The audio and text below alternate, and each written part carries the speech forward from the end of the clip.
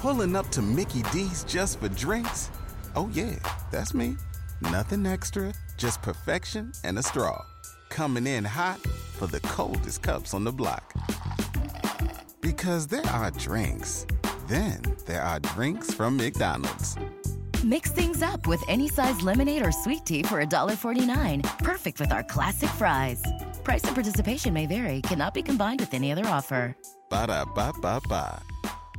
Chet Holmgren is not as tall as they get thrown out by.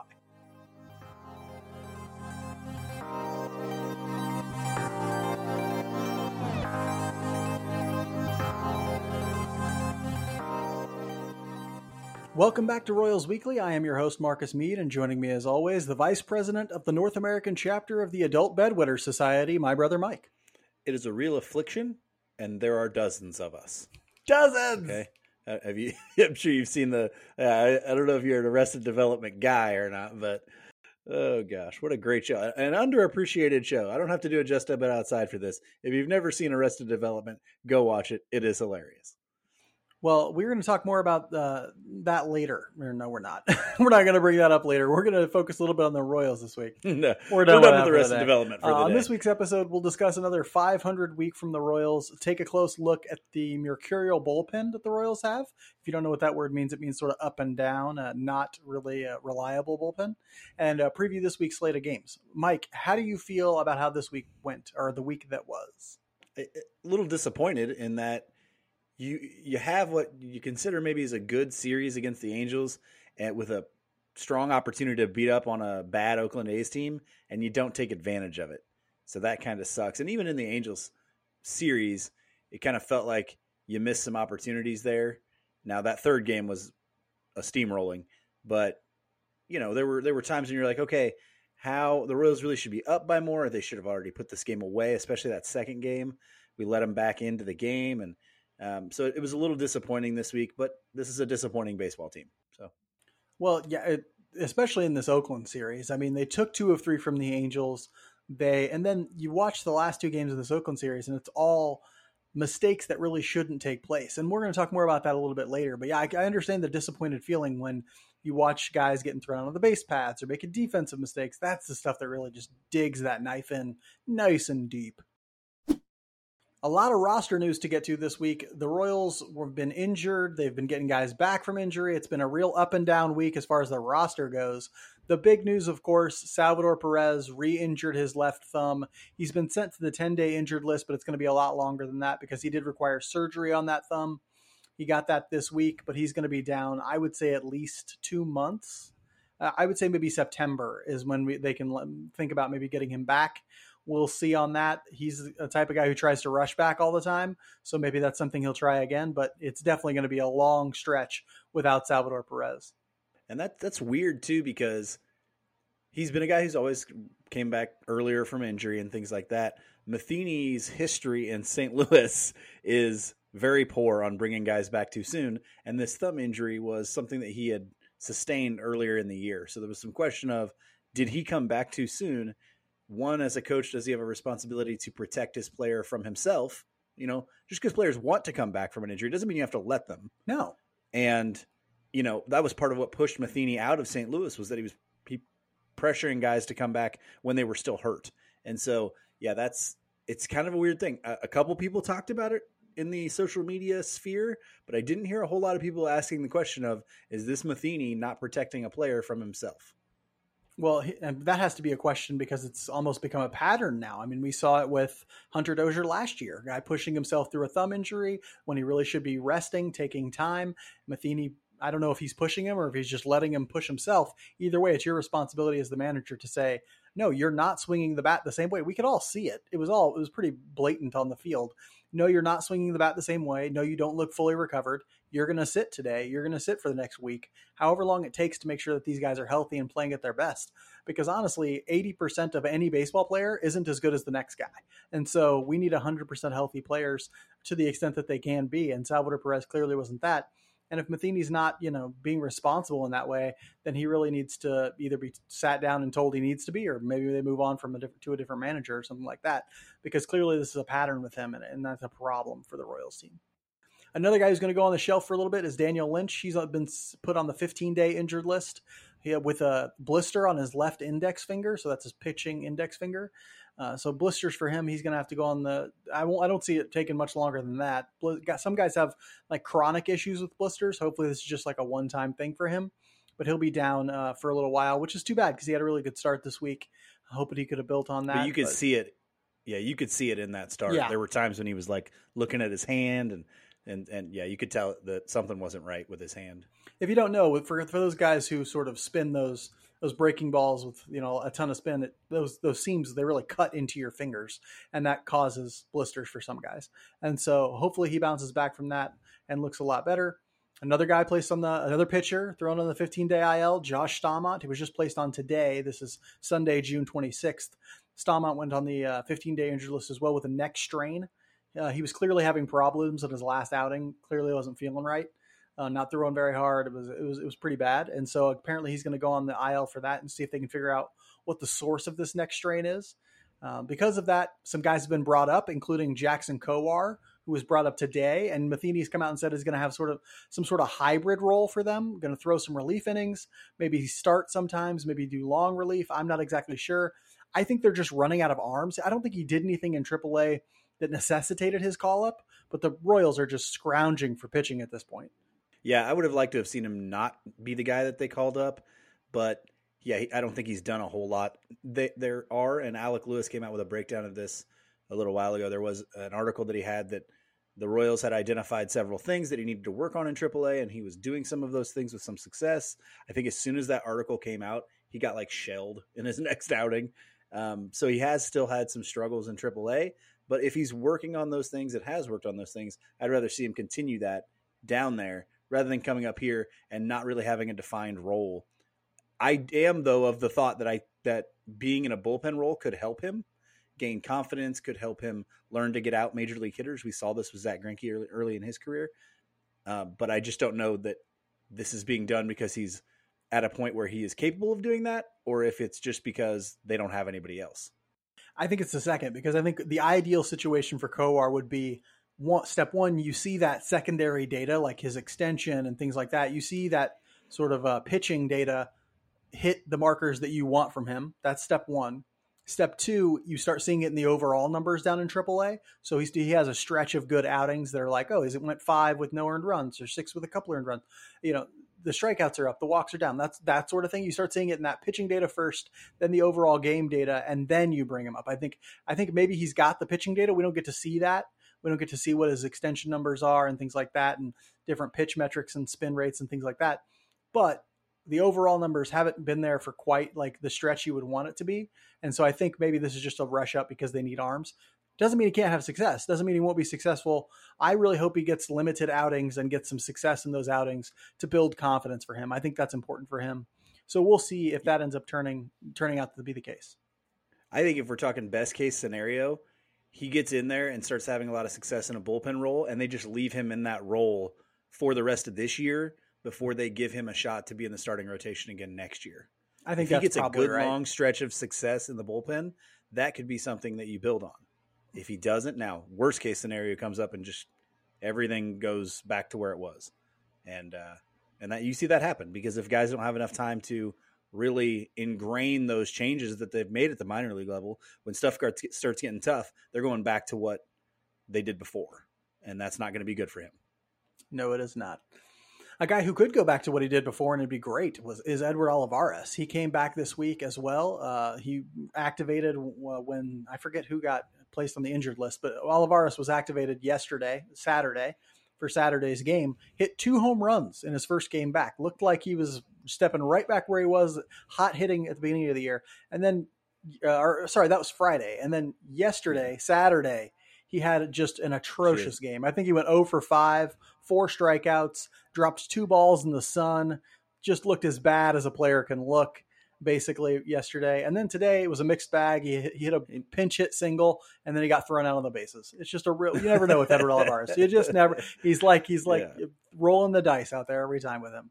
Yeah, and you can still see the hard contact. I guess that's good, right? But man, that other stuff is like, what the hell is he doing? I looked at his numbers in the minors. He wasn't like tearing it up in AAA or anything like that. So, it might take him a little bit of time just to get his swing and everything back under him. Hopefully he can limit the mistakes that he makes in the outfield and on the base paths, because the guy can really hit. And so it'd be nice to see him have some success. In that Friday game, we also saw the return of Zach Greinke along with Edward Olivares, who went out and pitched a real quality start for the Royals and got them a win, I think, in that game. And so, it was great to see him back out there just doing classic Greinke things, spotting the ball where it needed to go, pitching to contact, getting a lot of fly balls to center field. I saw a lot of those. And so good on Greinke. It'll be interesting to see how he continues moving forward. Because of all that, players coming, going, all that sort of thing, the Royals ended up going 3-3 this week, which that's a 500 week. That's 2 500 weeks in a row. I guess that's progress. What do we call that, progress? Woo! Woo! We are rolling, baby. Even for the Royals, even what is mediocre looks like progress. Like, yay! 500 baseball, give that to me all day, baby.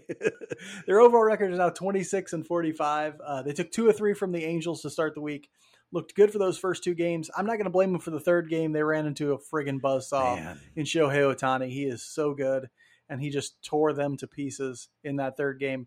But so you come out of that Angels series feeling like, hey, this could be a winning week. They're playing Oakland next. We got this.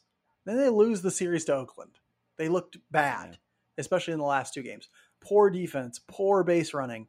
Can we just talk about the base running for a second? I mean, is it not brown water trash or what? Like, all season long, their base running has looked terrible. I mean, Andrew Benintendi, even in the first part of the year when he was hitting like crazy, his base running was still garbage. Like, he's getting thrown out on the base path. We're trying to stretch singles into doubles and getting thrown out by not a step, like feet upon feet.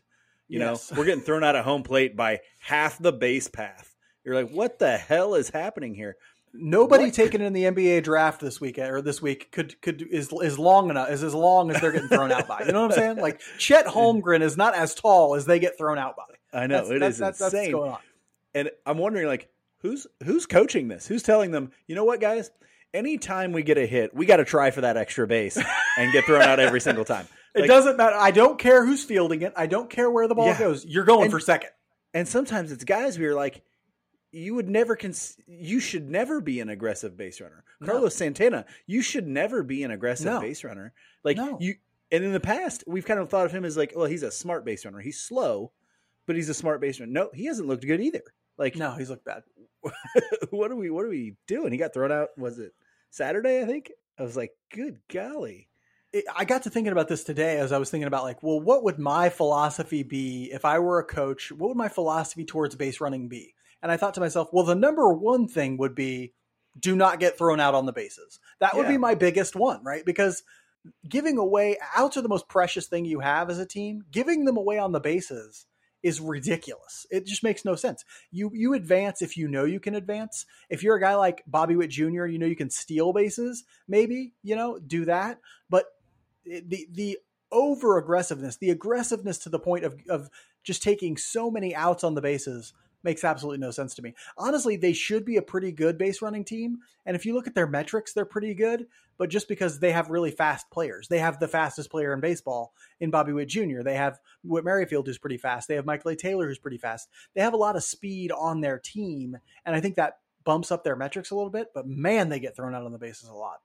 Yes, they do. And from guys that, you would think, oh, Andrew Benintendi's been around. He's not he's not new. He's the guy you expect him to do smart things on the base paths. Carlos Santana as well. That's just baffling. Like, how has no one ever taught them how to run the bases? Well, that's the question, or the thing I have here in the rundown is, what are the coaches telling them? Like, what are they saying to produce this level of, I don't want to call it incompetence on the base paths. It is incompetence. Unpreparedness. I don't know. It's not great. And a lot of people will point to like the third base coach and say, hey, he can't send guys. It's not just happening at home. Like they're getting thrown out everywhere. Yeah. Like they're getting thrown out everywhere. So it's weird to see, especially on a really bad baseball team. And you're like, what's the things we can hold on to? We can't even hold on to base running right now. That's not us. Not really, no. Well, We can't hold on to base running, but maybe we can hold on to some strong performances that we saw from players this week. One of the guys who gets thrown out on the bases a lot had a pretty good week hitting. Mike, tell us about Carlos Santana and what he did with the stick this week. Yeah, and I'm sitting there today after he gets that opposite field single to tie the game. So it was the 5th or 6th? Something like that. Tied it 2-2. Yeah, tied it up 2-2. Hit, the bases were they loaded when he got? No, I think second. They were loaded. They were loaded. Yeah, they were loaded. Yeah, because Melendez had struck out. Just missed that grand slam. Yeah, but Santana has really become something that maybe you can get something for in a trade now. He had an 8 for 19 week, which is another really strong week. He had been walking a lot already, but this is actually hitting too. He had 3 doubles this week. He had a home run this week, 2 walks, like we are accustomed to him seeing or accustomed to him doing. I can speak. Don't tell me. All right. You can't speak. So it's good to see that, if he's the kind of guy that if you are going to get any value out of him, you may need a little bit more of a stretch here where he's actually producing offensively to get anything for him, just because he was so bad for so long and the age level is so high that you're like, okay, we need to consistently see that he's going to give a team something before they're going to give up anything to get him. But you know what's weird?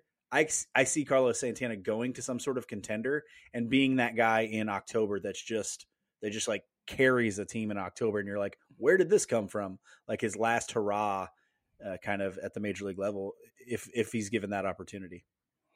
Yeah, he's the type of guy who might come up with some big hits for teams or some big at bats at least, because he's going to take pretty good ones. He's going to be patient most of the time. He just doesn't have that kind of power. Although in a different ballpark, his power is going to play differently. He doesn't have enough power right now to hit balls out consistently at Kauffman, but you put him in a place like, I don't know, you put him in Philadelphia, that's a different story. You put him in, you're not going to put him in Cincinnati because they're terrible. I don't know, the smaller parks of the league, and he might be able to put a few more balls out for them. And so, it might behoove a team to go ahead and say, hey, we'll give you a long shot relief prospect or something like that, so we can see if Santana can help us in a pennant race, especially with the expanded playoffs this year. So that might be something a team is interested in.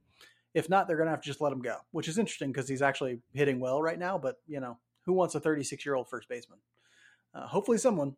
I'm more interested in the young hitters like Bobby Witt Jr., who I'm going to talk about for my strong performer for the week. He went off this week. Great to see. Love it when Bobby does well. It was a 6 for 23 week for him. He hit 1 double, 1 triple, 3 home runs. And here's the part that I love: 4 walks and only 4 strikeouts. That's what's going to be the difference maker for Bobby Witt Jr. He had 3 walks today in today's game, and one of them was huge and important and really showed his level of maturity. It was later in the game. Yeah, I think it was in that 6th inning. I think it was in that inning where it was in that 6th inning. He got up 3-0, then it went 3-2. Yeah, well, here's the at bat. We got to lay it out there just for him. There was the person on first and second, I think, or second and third. Not entirely sure. I think it was just first. I think he was the second guy up. No. There were 2 people on for him. Oh no, Nicky was on third because he just hit the triple. Right. Yes. It was Nicky was on third. Somebody was on first. I don't know. Yeah, Benintendi took a walk, I think, or Witt. One of the two took a walk. Anyway, so third and first, Bobby Witt Jr. is up. I think there are 2 outs maybe just 1 out. Just one out. No, just one out. Yeah. Bobby Witt Jr., I tweet out to everybody, hey, this is a really big at bat for him, because in the past, he's going to really want to come through in this moment. He's going to want to be the hero. He's going to be swinging a lot out of his shoes. Guy starts him out with a ball, 1-0, doesn't swing. Fastball outside, doesn't swing. Great. Next pitch, also outside, also doesn't swing. Third pitch, doesn't swing. He gets to 3-0. Now, in this moment, you may be thinking, oh, he's definitely going to swing out of his shoes in any ball in the strike zone here. Gets a ball that's pretty much outside, down, a little bit down and away, not in his nitro zone, but definitely a strike. And he takes it, fastball. So now it's 3-1. Gets another fastball, really on the edge, really good pitch, but it's a strike, 3-2. I was super impressed that he didn't swing at either of those pitches. And then he gets a third pitch or another pitch that's a ball, ends up walking. Really great at bat. Just so much maturity to take a walk in that moment instead of getting outside of his plan and trying to be a hero. And I thought that was huge. And the 3 walks today were huge for him too.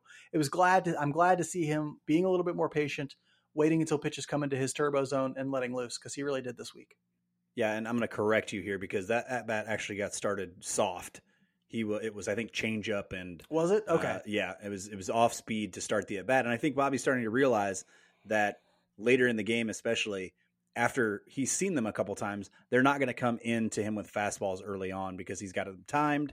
They're going to try and throw him, especially a guy with this kind of power, soft stuff to lead off at bats.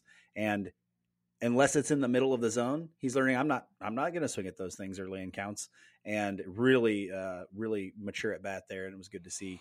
Yeah, he did get fast. I know he got fastballs once he was 3-0. To end, yeah. The last 3 pitches were fastballs. It was strike, and that outside fastball. The fact that the thing that impresses me most is that he didn't swing at the 2 fastballs that were in the zone, but were not the pitches he should be swinging at.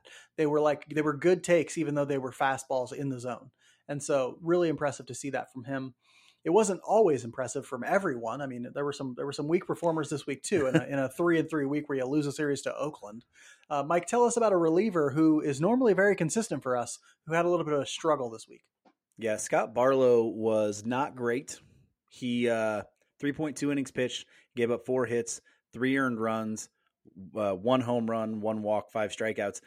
The walks and the strikeouts, he usually does a pretty good job there. We were concerned a little bit with his velocity for his fastball earlier in the year, and at times it has ticked up back to where we're used to seeing it a little bit. But he gets used a lot, and that's one of the things that makes him valuable. But even those guys have breaking points, and I'm wondering if we're starting to see Scott Barlow wear down because we go to him if we have a lead in the later innings, he pitches. Sometimes even when we don't, if it's just close in the later innings, he pitches. You know? Yeah. And then so it was really rough to see that because especially in that Angels game where I think everybody pitched. Everybody got to pitch that game. In the second game of the Angels series, he struggled there, gave up I think one of the big home runs to Ohtani. And yeah, it hasn't looked good for Scott Barlow this week. Still a lot of value, still a great reliever, still our best reliever, but he had a tough week. And here's what I wonder, and you and I've had this discussion. Is he a top-end guy? Is he... Yeah, You love him. You love the value he gets with going multiple innings. I've always thought that if Scott Barlow is your best reliever, you probably don't have a very good bullpen because I've never considered him like a shutdown kind of guy, but there is value in multiple innings and things like that. There is value in Scott Barlow. I think right now you're seeing a team leaning on him heavy, and it's getting tough to carry the team continuously in the bullpen.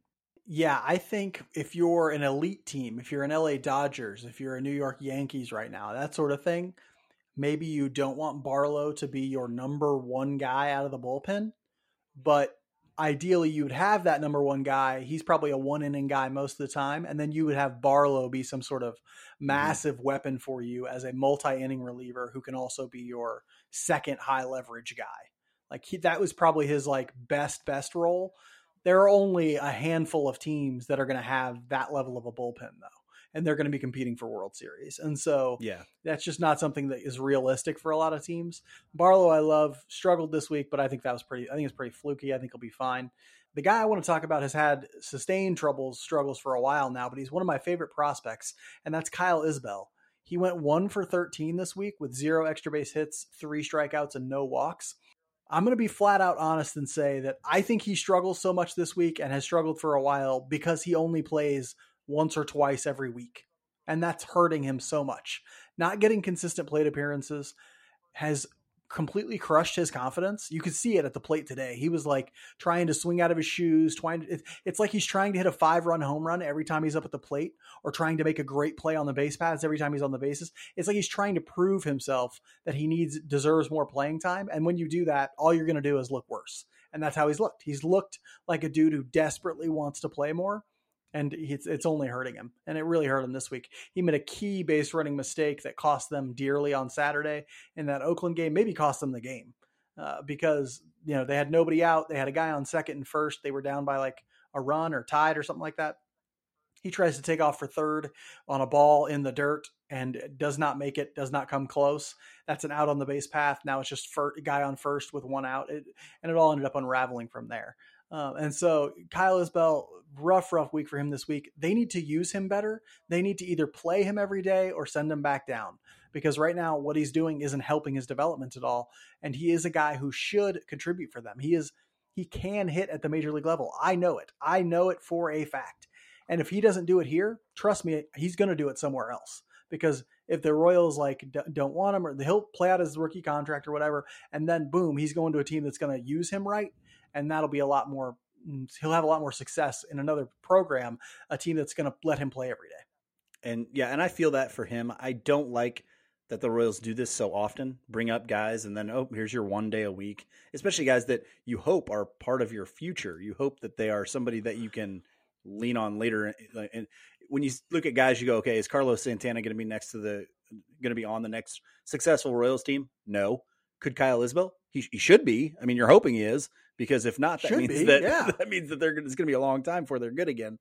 And so why you're then giving, Carlos Santana, I understand you want to trade him and you got to showcase him or whatever, but you have to know if Kyle Isbell is going to be an everyday guy or is he a fourth outfielder guy? You have to know these things. And that's what seasons like this are for. It's a little frustrating. And I think the fan base doesn't like Kyle Isbell very much. And I don't know why. I don't know maybe why. they don't see him like I don't know why. Honestly. They think maybe he's not the hustling, gritty type guy that like a Nicky Lopez or a Whit Merrifield kind of thing is. But yeah, and the at-bats, he takes too many called third strikes. He may be one of the guys you want to be a little bit more aggressive than what he is. We don't have very many of them, but he might be one of them. So yeah, it was rough to watch this week. Some of the baseball was rough to watch this week. The stuff on defense and on the base paths, that is what always gets to me. Because even if you're a bad team, if you're a team that doesn't have the talent to compete, you should be able to teach defense and base running.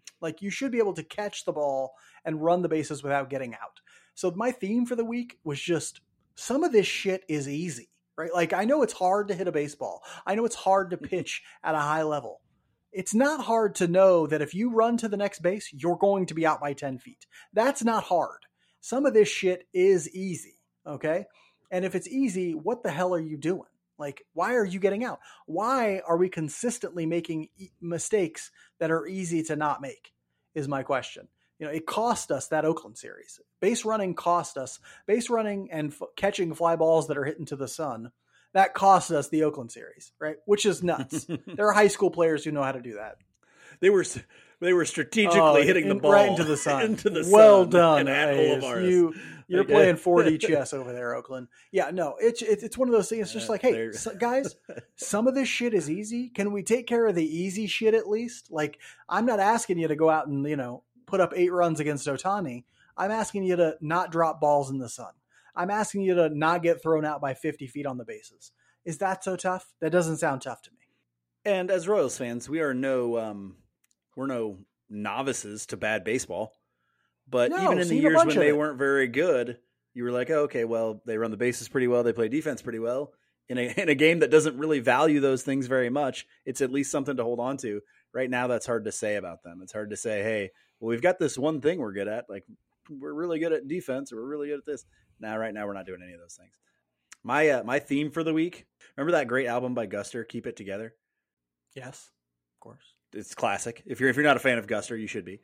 That's my theme. It kind of feels like with the injury to Salvi and with the other ups and downs of people coming from AAA and all the wore out arms that we have in the bullpen and all this sort of stuff, it kind of feels like the wheels are flying off to me. Oh my gosh, we're just scrapping and scrounging. Now, first, it's way too early in the season to be doing that, and it feels weird to me.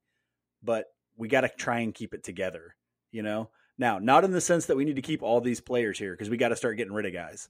We got to get Benintendi traded. We got to get Santana traded if we can. Witt probably. But it just feels like the wheels are falling off in more ways than one, and that's tough to watch sometimes. And maybe things like those awful base running mistakes are part of that. Maybe you press so hard because it feels like everything's going bad and everything's falling apart. But it's hard to watch. You got to keep it together. And the hard part is, who does that for teams? Leaders, veteran leaders. Well, Salvador Perez is their veteran leader, and he's down right now. So it's kind of rough, Yeah, I've just never seen them as a keep it together kind of team. In fact, what's interesting is I think this team often has a lot of players who are, what's the word I'm looking for? Not great up here. I'm pointing to my head for those of you who listen to this. Not great in the mental aspect of the game. They press too much. They're too anxious. they're wound so friggin' tight. Look at Brady Singer. Look at a lot of the Hunter Dozier. Look at a lot of these guys. They're just wound so friggin' tight sometimes that I'm like, oh, they're gonna crap out a diamond. Like it's one of those kinds of teams to me. It always feels like that kind of team to me.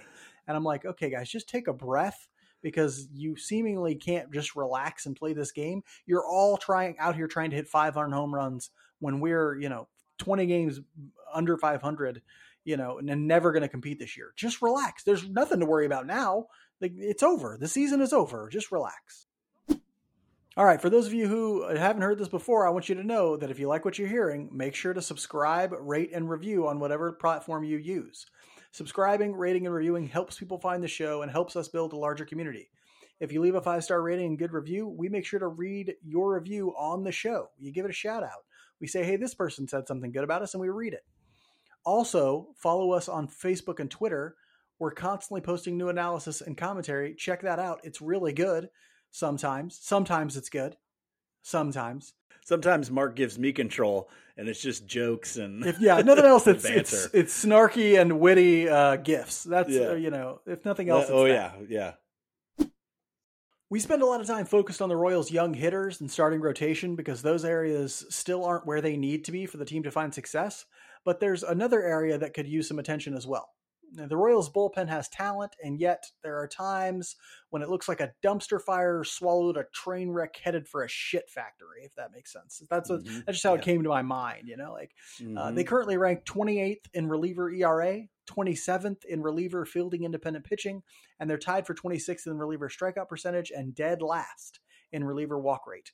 Dead last in walk rate. That's not a surprise. If you make it to the later innings, it's not a surprise that they lead in reliever walk rate.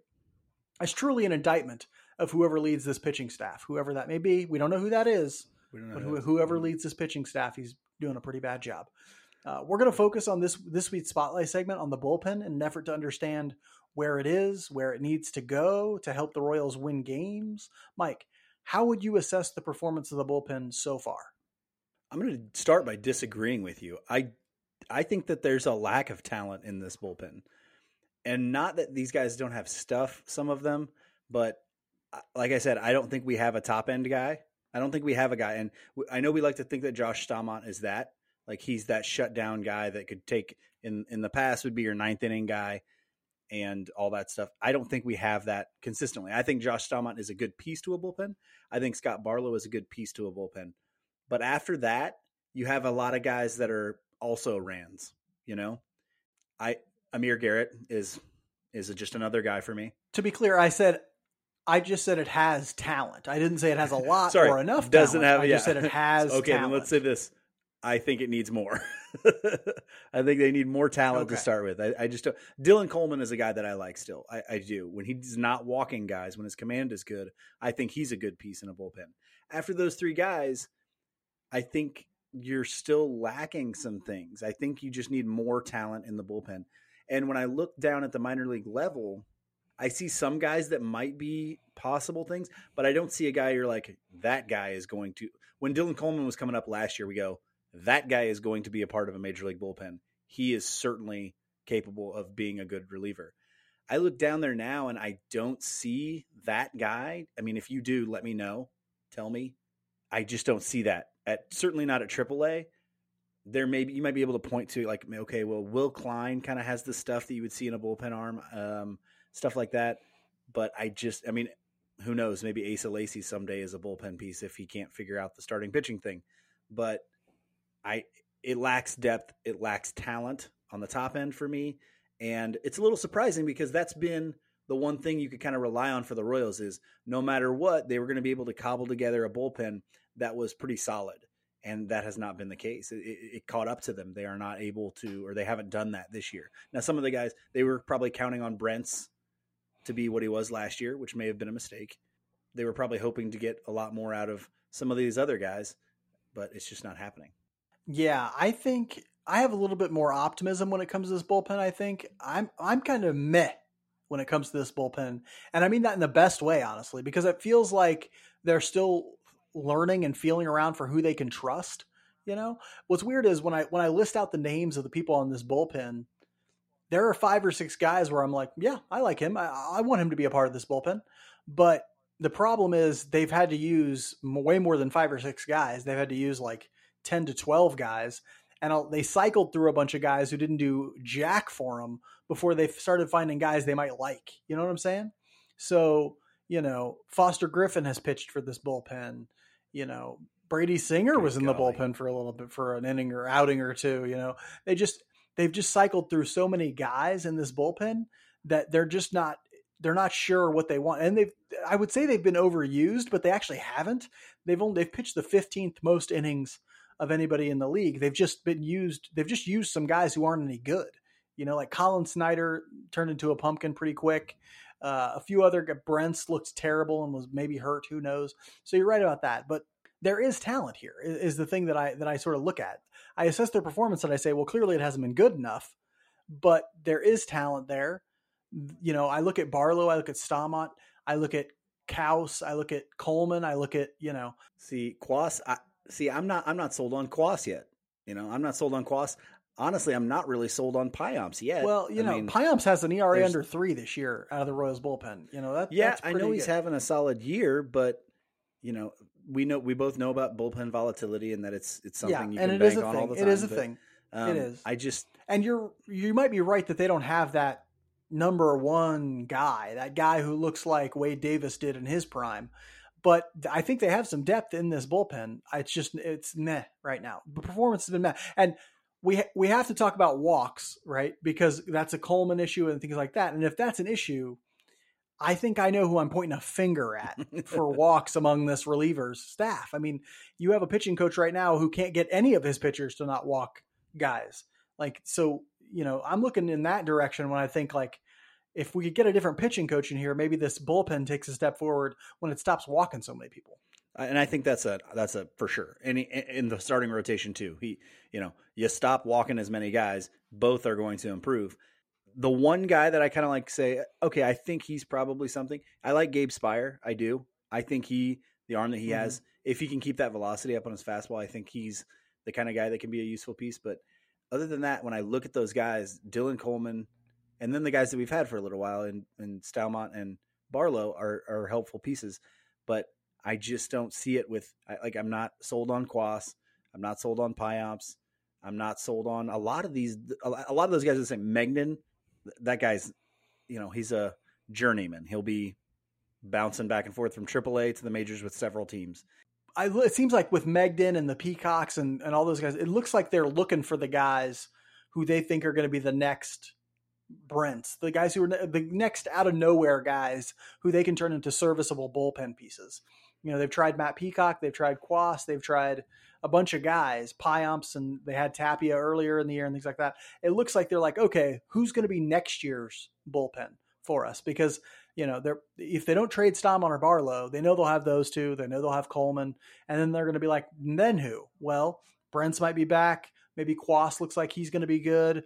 If Spire looks like he's, gives them more consistent innings and things like that. The funny thing is, I look at this bullpen and I see talent, but their numbers are garbage. Yeah. And so we can definitely point to the things we know they need to do. They need to walk fewer guys. I think they need more variety in the pen. I think they need, I like Quas so much because he's different from all the other guys in their bullpen.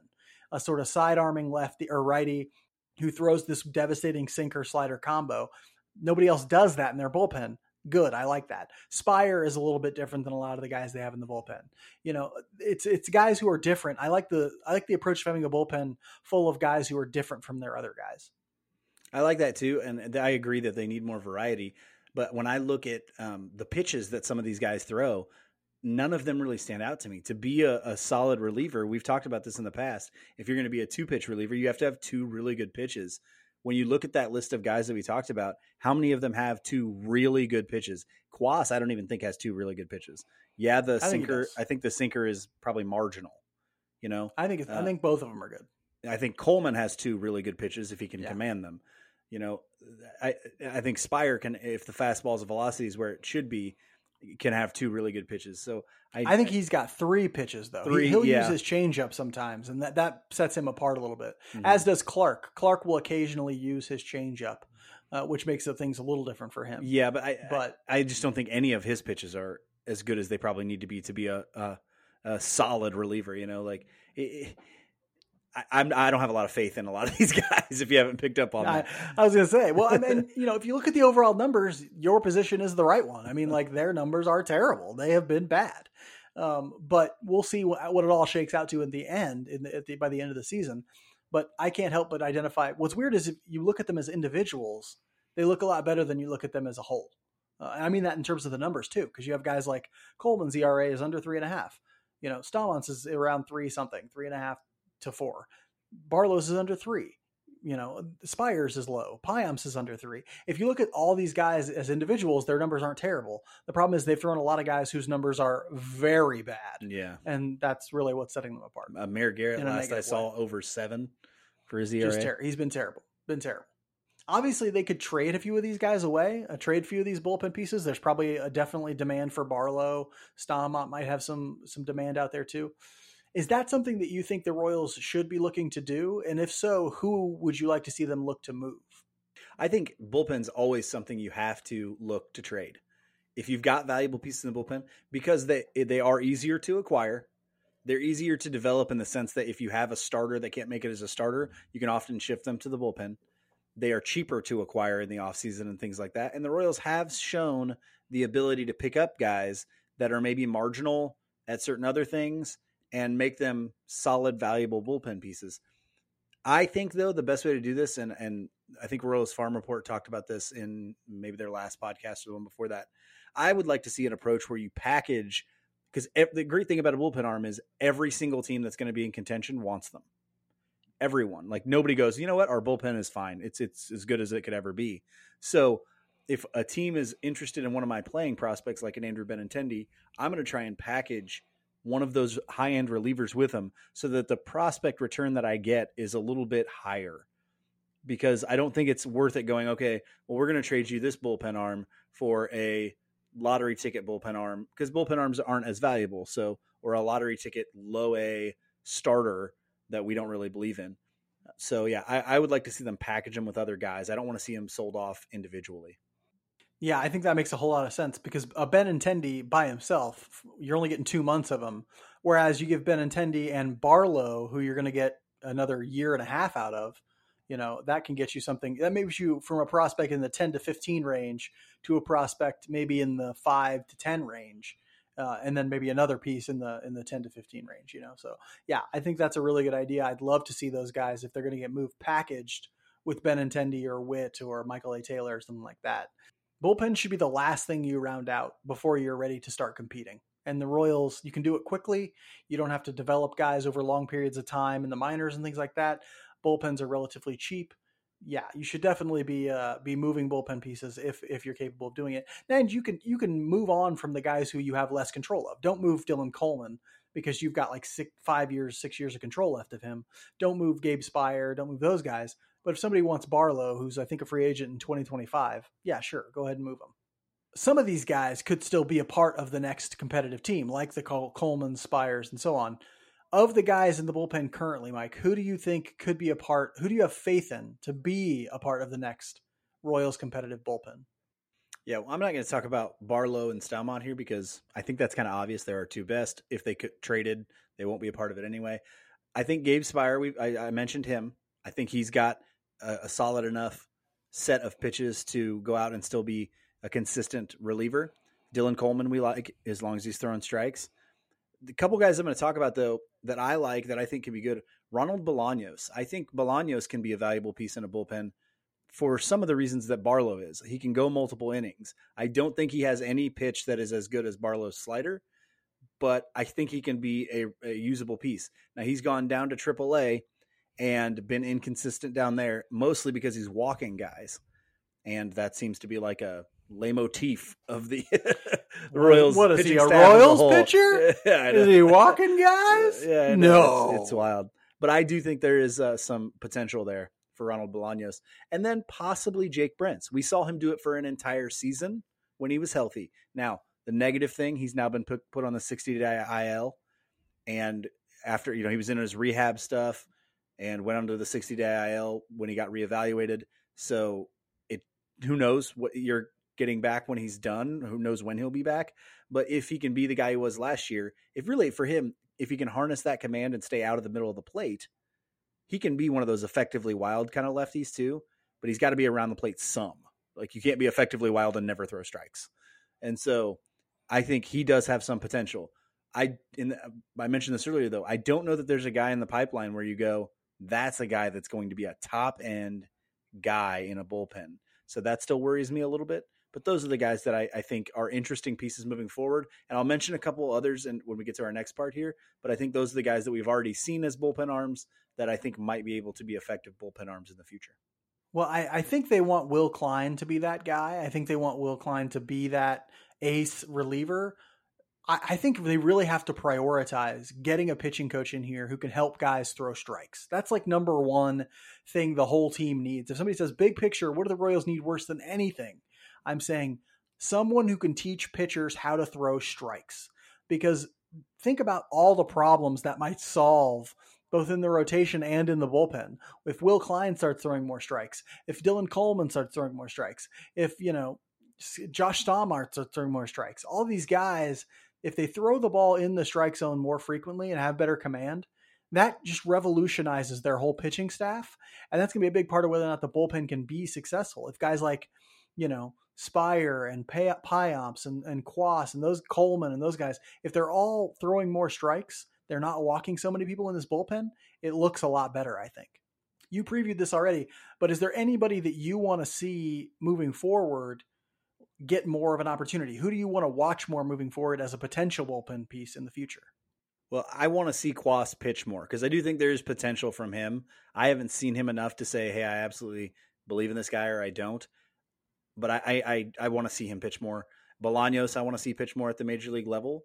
But here's two guys that are going to be interesting moving forward. Jackson Kowar, what does it look like now that he's up in Major League Baseball coming out of the bullpen? And possibly a Carlos Hernandez. I want Carlos Hernandez. I want them to try and make Kowar and Hernandez. I think you try and keep them starting as long as you can. But if at some point you have to move them to the bullpen, how do they look? How do they look out of the bullpen? How does Jackson Kowar's fastball play when he's only having to throw an inning or an inning 2/3? How does Hernandez's fastball play when he does that? What pitches does Hernandez use when he's coming out of the bullpen? We've seen him do stuff out of the bullpen in the past, but how does he set up as a reliever? Maybe, who knows? Maybe Hernandez becomes an elite level guy out of the bullpen with a where when he can throw 99 because he's only throwing for an inning or 100, and he relies heavily on one or two other pitches that develop more as he throws them. I don't know. Like maybe that's Jackson Kowar. If Jackson Kowar comes out and he's just destroying as a reliever, the Royals are going to start asking the question, hey, do we keep him in the bullpen? My answer is almost always no. If he's doing that out of the bullpen, try and make – and this was the thing with Wade Davis, right? He was always so good out of the bullpen early on, and then they were like, hey – and they even did this with him in Tampa. We were like, well, we got to try as him a starter again. It just never worked as a starter because his stuff played down so much over a long stretch of time, whereas when you were getting it in one inning, it played up so much. If either one of those guys can do that, you might have yourself a top-end guy. I got to tell you, if Kowar came out and was like lights out of the bullpen, I would be really tempted to just be like, all right, just stay there, because he's had so many issues trying to start in the major league level. And yeah, maybe there's another shot at it, but I want success so badly for him that I'm like, wherever you find it, man, just stay there. Just be there and have success. I'm really interested to see more from Megden. I've looked at his numbers and watched him pitch, and I'm like, oh, that's interesting. He's an interesting guy. I don't know if he's anything in the future. You're being fooled by the mustache. It's because you wish you had that mustache. Why would I want that mustache when I can have this mustache? Man, and if I wish mustache, you guys probably can't see it, but look at this garbage thing on his face. It is not a mustache. It is a place he forgot to wash. It's like, okay, all the ladies are coming up to me and just being like, hey, I like that mustache. That's nice. It's like Tom Selleck had a baby with Chester A. Arthur. I love it. It looks fucking gorgeous. Anyway, I'm interested to see stuff from Megden. There's a guy down in AAA right now named Josh Dye, who I don't think is ever going to be anything special out of a bullpen, but lefty, lanky, weird delivery, maybe could be something different. Remember, I like variety, and so he could be something different, a different look out of the bullpen, and kind of a serviceable, fifth, sixth, seventh guy out of your pen. And so I'm fine with him. I'm interested to see more from him moving forward. One thing I think we would be remiss if we didn't mention here, Nate Webb, he's just coming back, I think, from injury, maybe in the minor league level. The Royals put him on the 40-man to protect him. Lee Summit North's own Nate Webb. I don't know if he's ever going to be a guy, but maybe at some point he ends up being a guy that fits into the future of this bullpen. But obviously the Royals like him if they protected him on the 40-man. So, yeah, they did that for Colin Snyder, too. How's that worked out? The Royals finished their homestand with a 3-game set against the Texas Rangers before hitting the road for another 3-gamer against Detroit Tigers. Mike, tell us about Bobby Witt Jr.'s hometown team. Well, they are doing, I guess, they are playing over what I thought they would. Let me put it that way. They are 34-37. They're second in the AL West, 10.5 behind the Astros. So I don't know that they're going to be a team that really competes. I don't think they're going to make it. Yeah, but they're going to make it. But I don't think really anybody thought that they would be doing that this year, even so, or not too many people. In that first game, it'll be Chris Bubich. We haven't talked about Bubich at all today. Like, this is the first time we mentioned his name. Do we have to talk about him every week? No. Chris Bubich will go against Martin Perez, who's having a crazy year. He's probably leading the AL Cy Young race. Yeah, 31-year-old left-handed pitcher. He's got a 1.96 ERA and a 1.13 whip. He's been around for a long time. Sinker, 92 to 93, a changeup, a cutter. He's a ground ball guy. He has a really high ground ball rate at 53%. But he has only one time in his career, which is, I think, goes back to 2012 was when he came up in Major League Baseball. Only once has he had an ERA below 4.25, and that was in 2013. Okay. And this year he's got a 1.96. He's doing crazy. And that's a large part of that's due to he's limiting his home run rate. He's at a home run rate that's been kind of high for his entire career, and it's crazy low right now. The BABIP against him is not unreasonable. It's almost 300, but he's really doing a good job of limiting the home runs and getting ground balls to get out of things. So that'll be a tough one. Two left-handed pitchers there, not particularly hard throwers in Bubich and Perez. Second game, we'll see my boy John Heasley against Jonathan Gray, a guy that we thought if the Royals were being aggressive in free agency, they would have gotten Jonathan Gray. 30-year-old right-hander out of Oklahoma, 4.18 ERA, 1.18 whip. He's got a good mid-90s fastball with a slider and a changeup. Former first-round pick. He's due for some negative regression on that fastball probably. He's due to have that be hit, I think. And let's see if the Royals can be that team. Yeah, the expected slugging on that is much higher than the actual slugging. I think the actual slugging on his fastball right now is in the high 300s, but the expected is over 500. So some guys who are hitting it hard and it's just going right to people. Yeah, and then that third game, we'll get to see Zach Greinke again, making his second start after coming off the IL versus Dane Dunning, a guy that we've seen a little bit. 27-year-old right-hander out of Florida, 4.17 ERA with a 1.33 whip. He's a soft tossing righty with a sinker in the high 80s and low 90s, a slider, changeup, cutter, another ground ball guy. But people have really hit his changeup. Kind of the thing that has sustained the Rangers' push this year to be a 500 team finally is the emergence of Adolis Garcia in center field, breakout offensively. He's 491 slugging and 15 home runs. Now, they don't have a huge ballpark in Texas, but you've also seen Nate Lowe have a good season. I was trying to think when I read this in the rundown, I was like, the Rangers haven't done an especially good job of bringing up talent recently and developing it. But I think Nate Lowe might be somebody that they've kind of done a pretty good job, position player wise, of developing. Yeah, and honestly, I don't know. It doesn't really matter because right now they're chasing the Houston Astros, and that's not going to change. After the Rangers, the Royals will hop on a plane and head down to Houston. The Astros are 45-27, leading the AL West by 10.5 games, I think, because they're really good. Trash cans or not, they can hit the baseball. And so All I have here on the rundown is really freaking good. We don't have probables yet for this series. I will say 6 of their starting 9, the guys who sort of start for them, have OPS pluses of 120 or better. Now, if you don't know what OPS plus is, it's just like a measure of your OPS rated against rated against everybody else's. And so 100 is average. They have 6 of their 9 are over 120. It's insane. That is crazy. And one of the guys who isn't 120 is Martin Maldonado, their catcher, who's only in there to play defense. And he's a really good one. He's a really good defensive catcher. He's good at defense. He's terrible offensively, and they're fine with that. They're like, we don't care if you suck offensively because 2/3 of our lineup because we have Yordan Alvarez, and because we have Yordan Alvarez. Yordan Alvarez has an OPS plus of 197 right now. I've never seen somebody with one over 200 this late in the season, and he is damn close.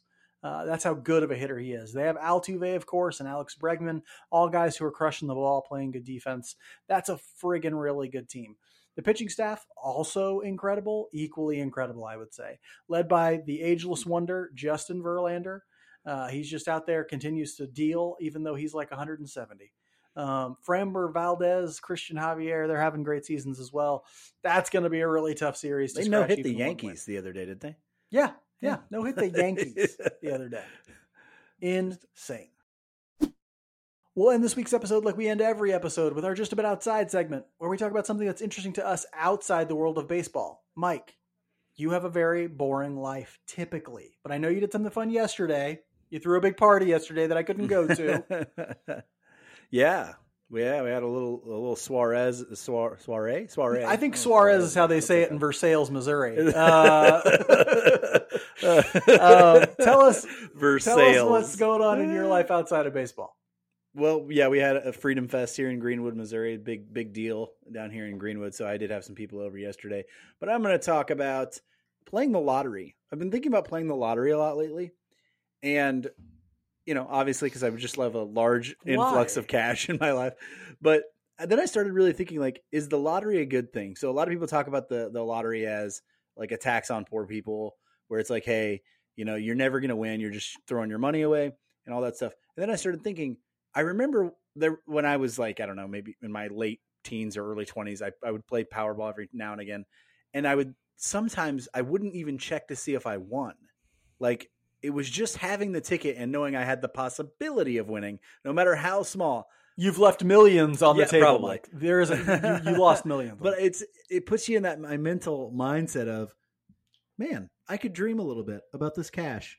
And so is that a good thing? Is that a good thing that I could be like, it puts me in a happier, a little bit more dreamy kind of mental state instead of thinking about, what's going on in our country or my job or the responsibilities that I have. For 5 or 10 minutes, I get to sit back and think, man, what if I actually won that jackpot? What would I do with the money? And that makes me happy. I don't know why, but it does. And so I'm now wondering, is playing the lottery a good thing? Like, I don't know. And yes, some of that money. You're fantasizing. People like to fantasize. That's what it is. And some of that money does go to schools. I know, probably not as much as it should, but yeah, that's what I was sitting there contemplating this yesterday and going, should I go out and buy a lottery ticket? Because it's probably been, gosh, I'm 36. It's probably been 15 years since I bought a lottery ticket. Sometimes I'm given scratchers as a present or stuff, but I haven't gone and bought like a Powerball ticket in probably 15 years. So I was thinking about that today. Like, should I just swing by the gas station, buy a Powerball ticket?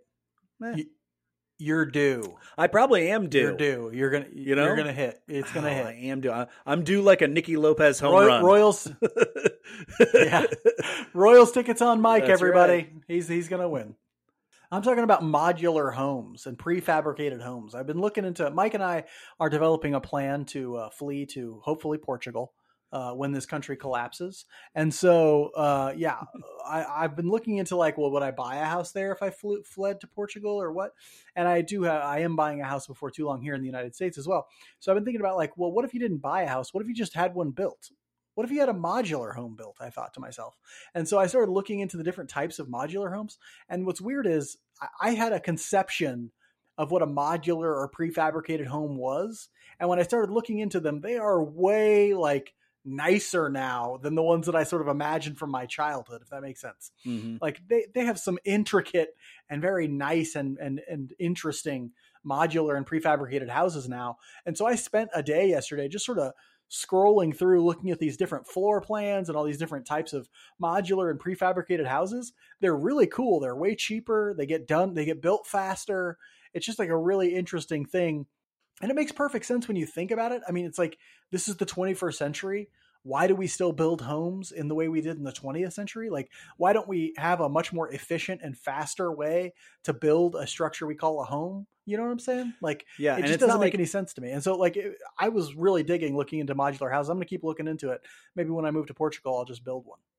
Well, and a lot of people are like, well, you know, when you get that, you're not getting a unique home. There are no homes that are unique anymore. Home? Yeah. Go to your block. Every house looks the same. Like out in the suburbs where Mike lives, every house is the same. I get confused. They're all the same. Well, I almost walk into other people's houses all the time. You know what's crazy? So yesterday we were having people over and every single person goes, oh, I almost walked into your neighbor's house. Every single one of them did. Exactly. And these are people who have been to my home multiple times. Unless you're buying a house for over $500,000, you're not getting a unique house. And so, you know what? I'm not spending that much to get a quote unquote unique home. I'll take this one that, like, you know, somebody put together elsewhere and then just drove over to this plot of land I own. That sounds fun to me, you know, especially if it's going to be way cheaper. Yeah. I looked at those, I think a while back when it was after I bought my house, but I was just, I don't know. I like real estate and I was looking around at stuff. There are some weird things with modular homes, like, you know, connecting utilities and all these other things that are, and some places just don't like them. So they've written codes, you know, or city codes that won't allow them, things like that. But, yeah, it's interesting. It's an interesting thing. Maybe that's what we do in the future cause the whole big thing was, remember people talk about like container homes. Like you can take these containers and it's, you set them up however you want to, and you make homes out of that. That's kind of a cool thing as well. But maybe in the future, we all just live in cubes. It's like, here's a cube. That's what I'm down for that future. Here's your cube. I am totally down for that future. Honestly. You know, when you're wealthy, totally you get like 4 cubes, and you know, when you're us, you get one. When you're cube. Me, you get a cube. You get half a cube. You take half a cube. This thing I get the other half. Yeah. Anyway, I'd like the Royals to give us more than half a cube this week. Kidding. Yeah, that's a metaphor. Yeah. That's a metaphor for me wanting them to win some games this week. It's going to be tough. Rangers aren't bad, and Houston is, of course, amazing. Hopefully they can grab a few wins this week. We'll talk about it again next week. Hopefully you can join us. Until then, be good to each other. And go Royals.